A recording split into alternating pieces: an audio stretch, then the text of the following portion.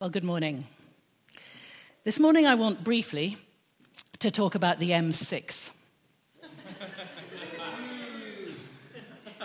For those of you unfamiliar with the UK's road system, it will help you to know from the outset that the M6 runs from the very northwest of England, from the city of Carlisle, down to just south of Birmingham, a distance of roughly 200 miles. The road to the north of the M6, which connects Carlisle with Glasgow, is called the A74 open brackets M close brackets. For those of us who live on the east coast of Scotland, it is still probably quicker, in theory, to drive over to the start of the A74 open brackets M close brackets and drive down the west side of the country to get to, say, London, in the southeast of the country, than it is to drive down the east side of the country. Time and consideration prevent me from going into detail as to why this is, but I would ask you to trust me on this. In theory, we can get to West London in a comfortable 9 hours without breaking the law if we take this express route. In theory. I will return to the M6 in due course, but if I could just ask you to allow it to lurk for a while, I promise to clarify later. I don't often listen to our podcasts for the simple reason that I'm usually here for the live talk. But for 2 of the last 5 weeks, I've been having a riot in Young Vineyard, and I have to tell you, we have some of the coolest kids ever in this church. Note, effortless segue into promoting, again, this afternoon's big fat church family party, 5 to 7, where where you will be able to meet some of them. Anyway, I listened to the first of Toby's talks on Acts 20:28, where we've looked at Paul's instructions to take care first of ourselves and then of the flock, or those with whom God has put us together in community. I listened again to the second talk which I had heard, and I read last week's. I loved and was challenged by all of them. I would say that, wouldn't I? And I was particularly struck by one small phrase that Toby came out with almost in passing. It was this: you can fail to unlearn. In the light of that little phrase, I want to look at 2 short pieces of scripture, both probably very familiar, one from the Old Testament and one from the New. The first passage is from Proverbs chapter 3, verses 5 to 7. I'm going to be reading from the English Standard Version of the Bible, and the second is from 1 Thessalonians chapter 5, verses 19 to 22. So Proverbs first. Trust in the Lord with all your heart, and do not lean on your own understanding. In all your ways acknowledge him, and he will make straight your paths. Be not wise in your own eyes. Fear the Lord and turn away from evil.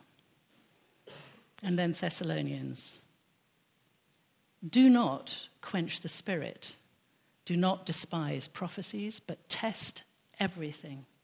Hold fast to what is good. Abstain from every form of evil. What are the do's in these verses? Do trust in the Lord with all your heart. Do acknowledge the Lord in all your ways. Fear the Lord. Turn away from evil. Test everything. Hold fast to what is good. Abstain from every evil. And what are the do nots? Do not lean on your own understanding. Do not be wise in your own eyes. Do not quench the spirit. Do not despise prophecy. All well and good, and it all trips off the tongue very nicely. But in my experience, none of the do's are as easy as they sound, and all of the do-nots can happen effortlessly if we're not careful. Point 1. What does it look like to trust the Lord with all my heart and to acknowledge him in all my ways? How do I live out my life doing these things? God loved the world so much that he sent his only beloved Son to die for us. So it says, as most of us know, in John's Gospel, chapter 3, verse 16. In dying for us, Jesus took on his shoulders the crushing weight of all our sin, all our shame, all our guilt, so that we could come before God wholly cleansed and forgiven, acceptable to God our Father, because we recognize and accept his gift to us, Jesus Christ. He gifted Jesus to us. God's love hereafter is unconditional. God's love is also unchanging because unlike ours, which can fluctuate from time to time, let's face it, God's love is perfect. God is the prototype father. No human parent comes close. Speaking personally, my earthly dad was a wonderful man in whose love I was completely secure. I knew beyond any doubt how much he loved me. I was blessed indeed, and I know it. Many people have a very different experience of their fathers. Some have no idea who their father is. Some have dads who are too exacting or domineering or brutal or abusive. In the past, I've known and heard of people who cannot relate to the concept of God as Father because their own fathers fell so far short. Our experience will mold our understanding. But really, our experience is only that, our experience. So here's the first reason not to lean on our own understanding. It can skew our perception. It ain't necessarily so. However fantastic our earthly fathers have been, or however wanting, God is the prototype father, and he must therefore be our starting point. We need to take off the distorting lens through which we view him and learn to look at him as the Bible presents him, most particularly through the perfect 2020 vision lens of Jesus. If we need proof of God's love for us, there it is, in the person and sacrifice of Jesus. This is a Lord we really can trust with all our heart. And knowing this must surely affect how we live life. A God in whom we trust is a God whom we can approach without fear. Now, without in any way wishing to insult anyone's intelligence, when these proverb verses talk about fearing the Lord, it does not mean approaching him cringing and in terror of his response. It simply means approaching him with humility, with awe, with reverence, with veneration. We're not equals. We're not mates. But he is our Abba Father, our Dad. And therefore, because of Jesus, we can approach him with the expectation of a wholly accepting response. The response may bring discipline, but if it does, it will be loving, not harsh. Last week, Toby mentioned Peter's reaction to Jesus in Luke 5, where Peter recognizes both the miracle of the full nets of fish and his own innate sinfulness. His reaction, you'll remember, is to tell Jesus to leave him because, quote, I am a sinful man. We can surely relate to that reaction. I certainly can. I can relate to so many of Peter's daft reactions. He learned so much from Jesus, but he had to unlearn quite a bit more. His flawed humanity is such a comfort to me, and his love for Jesus and desire to learn both fantastic examples and hugely encouraging for all the daft reactions, misunderstandings, wild enthusiasms, and frailty. Jesus chose Peter as the man on whom to build his church. There's hope for us all. Often an acute awareness of our own sin, our despicable weaknesses, our many flaws and failings, and our self-pity can serve to make us feel unworthy and unable to face God or God's people. So we do the exact opposite of what God asks of us, which is to draw near.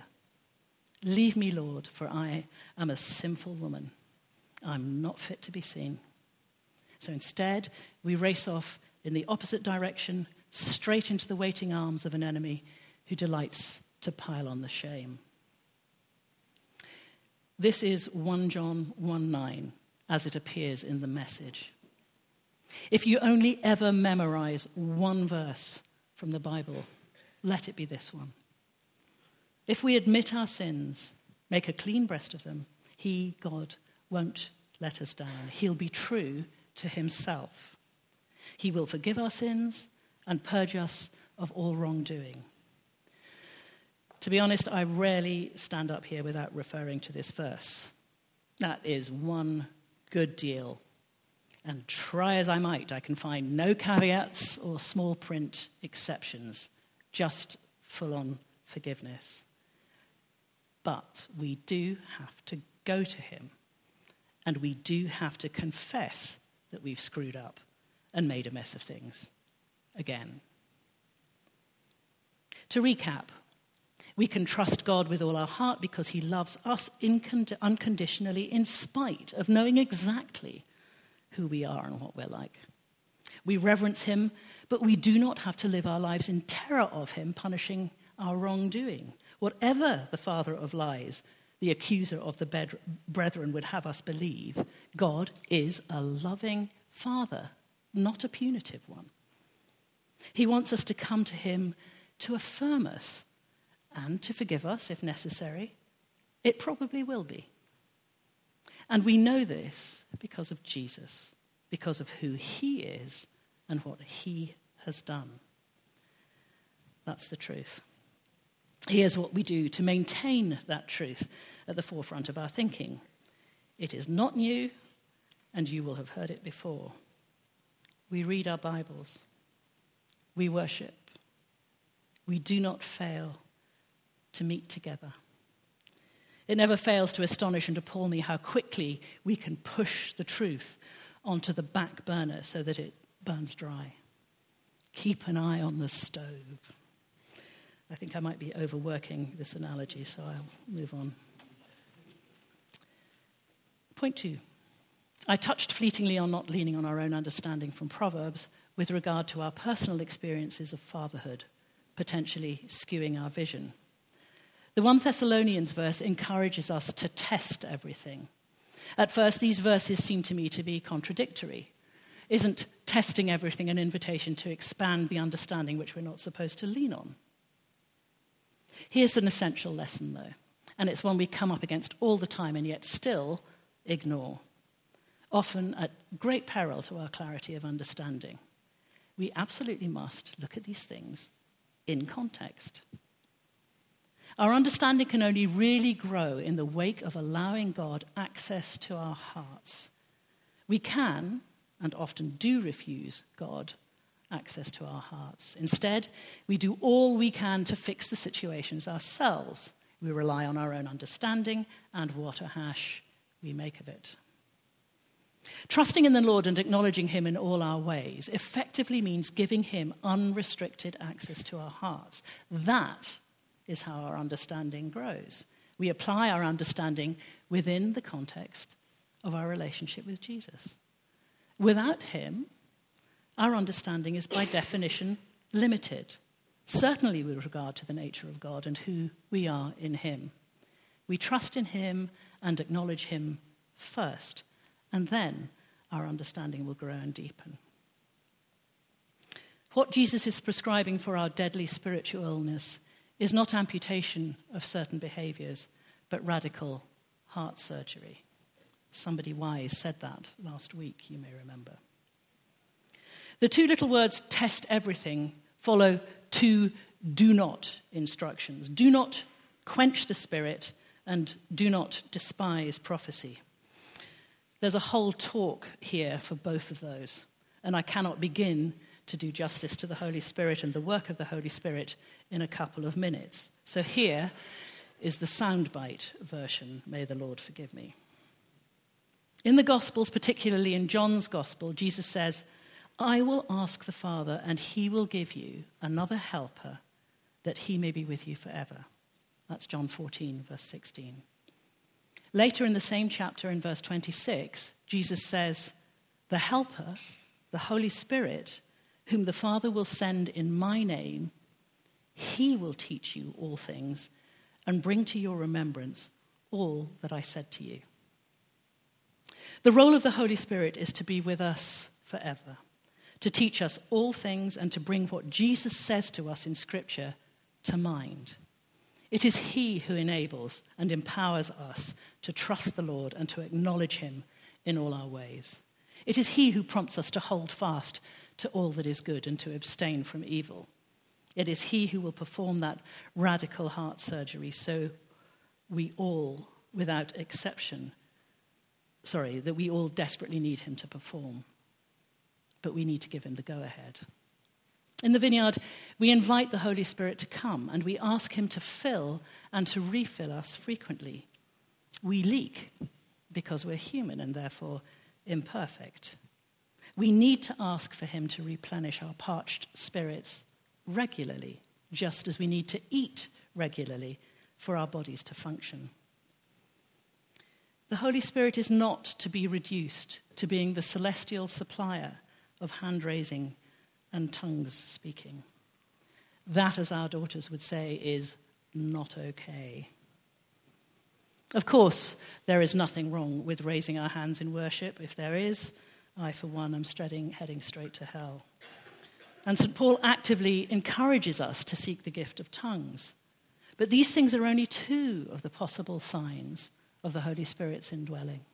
There are other, arguably less flashy ones, and Paul names them in Galatians: love, joy, peace, forbearance, kindness, goodness, faithfulness, gentleness, self-control. I can reel them off, but am I growing in them day by day, week by week, year by year? It's a challenge. It's possible to shut the Holy Spirit out and to shut the Holy Spirit up. But if we want to go beyond the limited confines of our understanding and wisdom, we'd best not do that. After being advised not to quench the Holy Spirit, the strong recommendation is that we do not despise prophecy. As I said, another whole talk here. But I just want to refer you to this leaflet and to thank Jim for preempting the next bit of my talk so thoroughly and completely. The leaflet. It's on the back, on the boards where the home group information is. What this does is to outline for us what we as a church understand about prophecy and what we teach about it. As you will have seen this morning, people do come up to the front on occasion and run by whoever is leading the meeting any word or prophecy they feel that God may have given them. And God has been so gracious to us this morning already. These are what we term inspirational prophecies, given to strengthen, to encourage, and to comfort. We also prophesy to one another and speak words of encouragement and affirmation in home groups. I think many of us may have a concept of prophecy which is limited. All thunder and lightning, hellfire and judgment, beards, that sort of thing. Yeah. You can't really... Didn't you know that? You can't really prophesy if you don't have a beard, apparently. Yeah. Well, maybe, but it's very far from being the whole story. We believe that prophecies are still given and that God will speak to us through prophecy now as well as through the prophecies in the Bible. Some of God's church do not agree that prophecy is still ongoing, and while it's tempting to get all uppity and self-righteous about how wrong they are, that is neither our brief nor our place. We need to concentrate on getting our own house in order. So what does despising prophecy look like? I think the most common error we make is to refuse the comfort and encouragement which our loving Father God is seeking to give us, either through other people or from his word. Some years ago, I chose to be resolutely grumpy about something or other, as you do, right? In an uncharacteristic strop, and with a, this is not going to make me feel better, but at least I'm being obedient sort of attitude.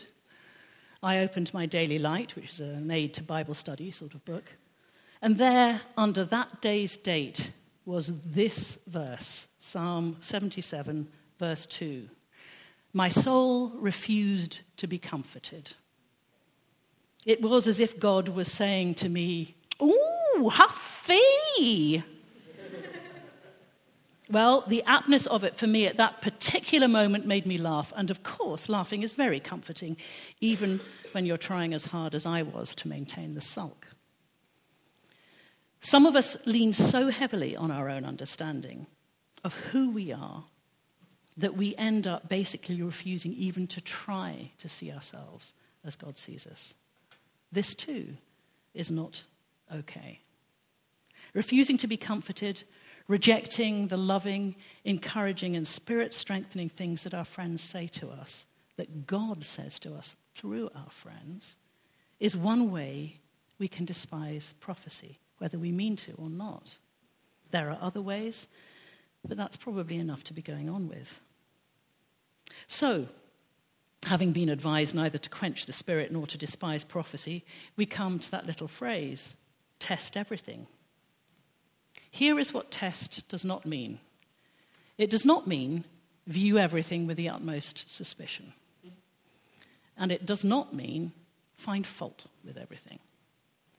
When we have our annual pat testing of electronic everythings in the church office, our kettle, our lamps, our worship equipment, the guy doing it is not out to frustrate us, nor, as far as I'm aware, does he get commission on every item he fails.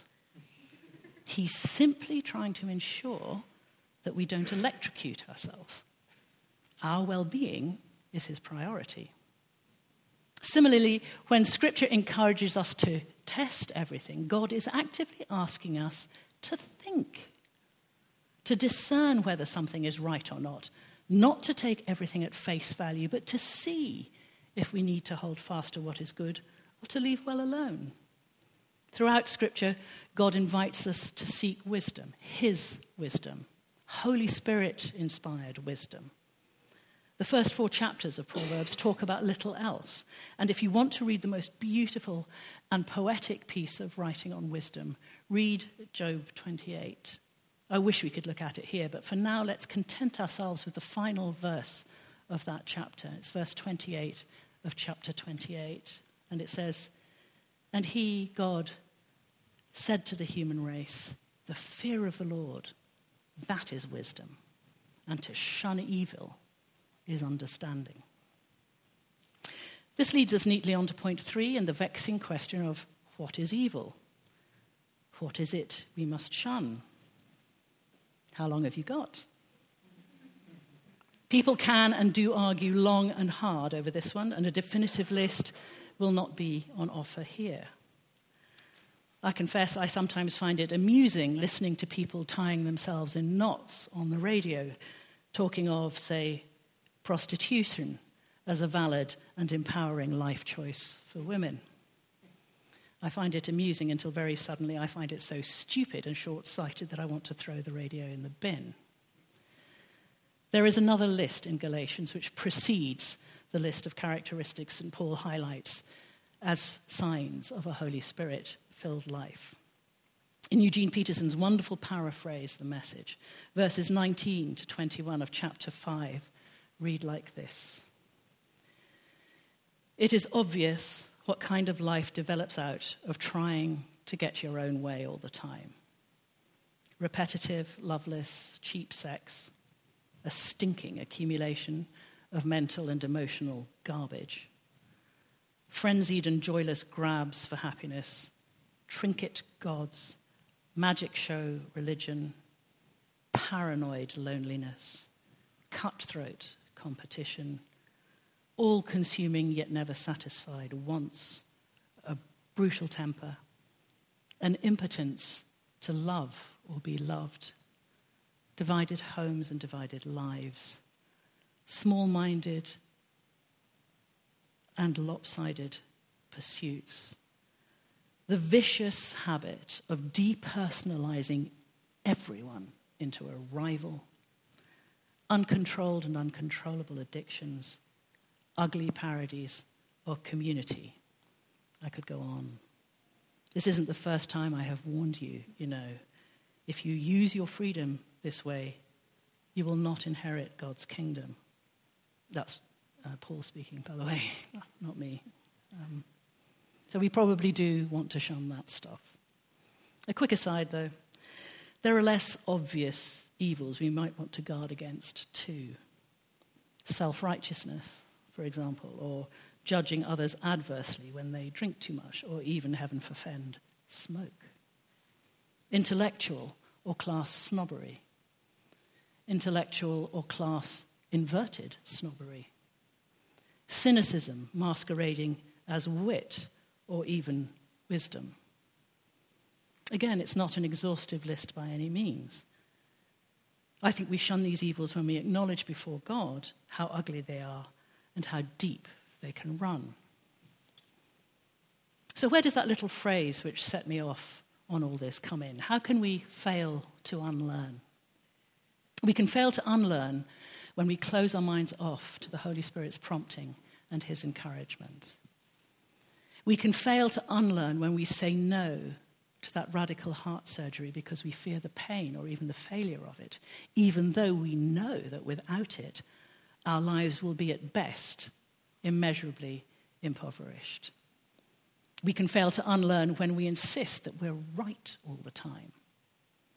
In our list of Vineyard values, we say that we value mercy even above being right. I love that. And I love something that Toby speaks of often. We'd rather win a friend than an argument. Let's learn to think, speak, and act with the mercy and grace that God has so lavished on us. And here's the rub. All this unlearning will not happen overnight. It didn't for Peter, and it won't for us. The developing of theory into practice will take a while. It always takes a while. The fact we know what to do doesn't mean that we necessarily do it. It will take some of us longer than others, and that's fine.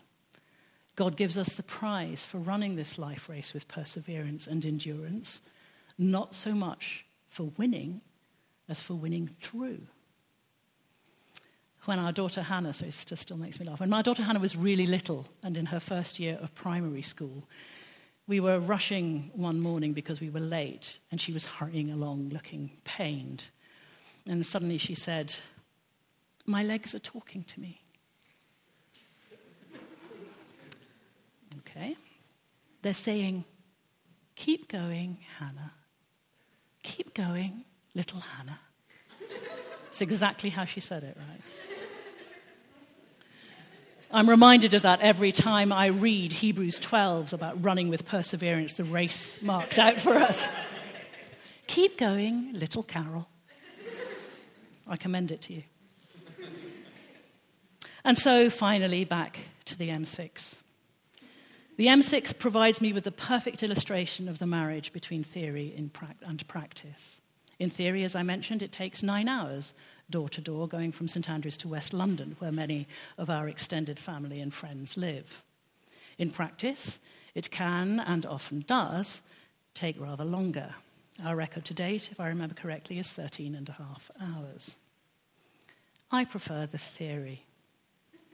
The theory gloriously fails to take note of roadworks, diversions, and accidents. It matters not one whit to me, beloved as I am of the theory, that the roadworks may be essential and that the accidents may have serious consequences for others. The diversions can, I admit, be quite interesting because you get to see things you haven't seen before, and some of those things are quite beautiful and uplifting. Pretty buildings, green meadows, lovingly cultivated gardens. But they still get in the way of the theory. I expect to get to London in 9 hours. We rarely do. The theory is always much more straightforward and much easier to contemplate than the practice. So it is with life in general and with our Christian life in particular.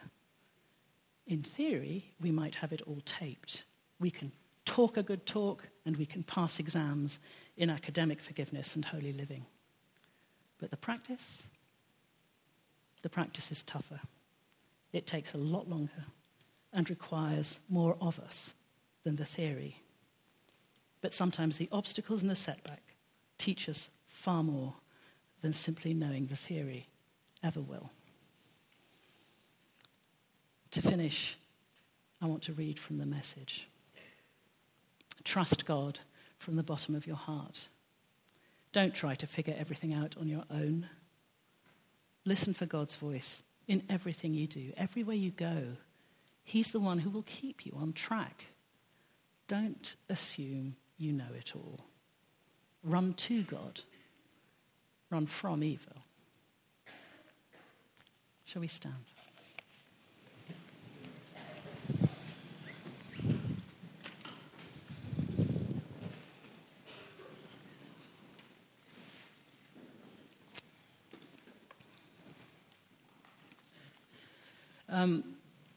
I just want to bring to mind again the two words from the Lord that were given to us through Phil and Scott.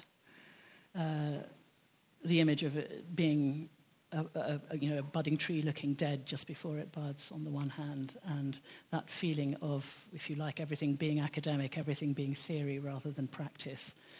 And you can see it in others, but you don't see it for yourself.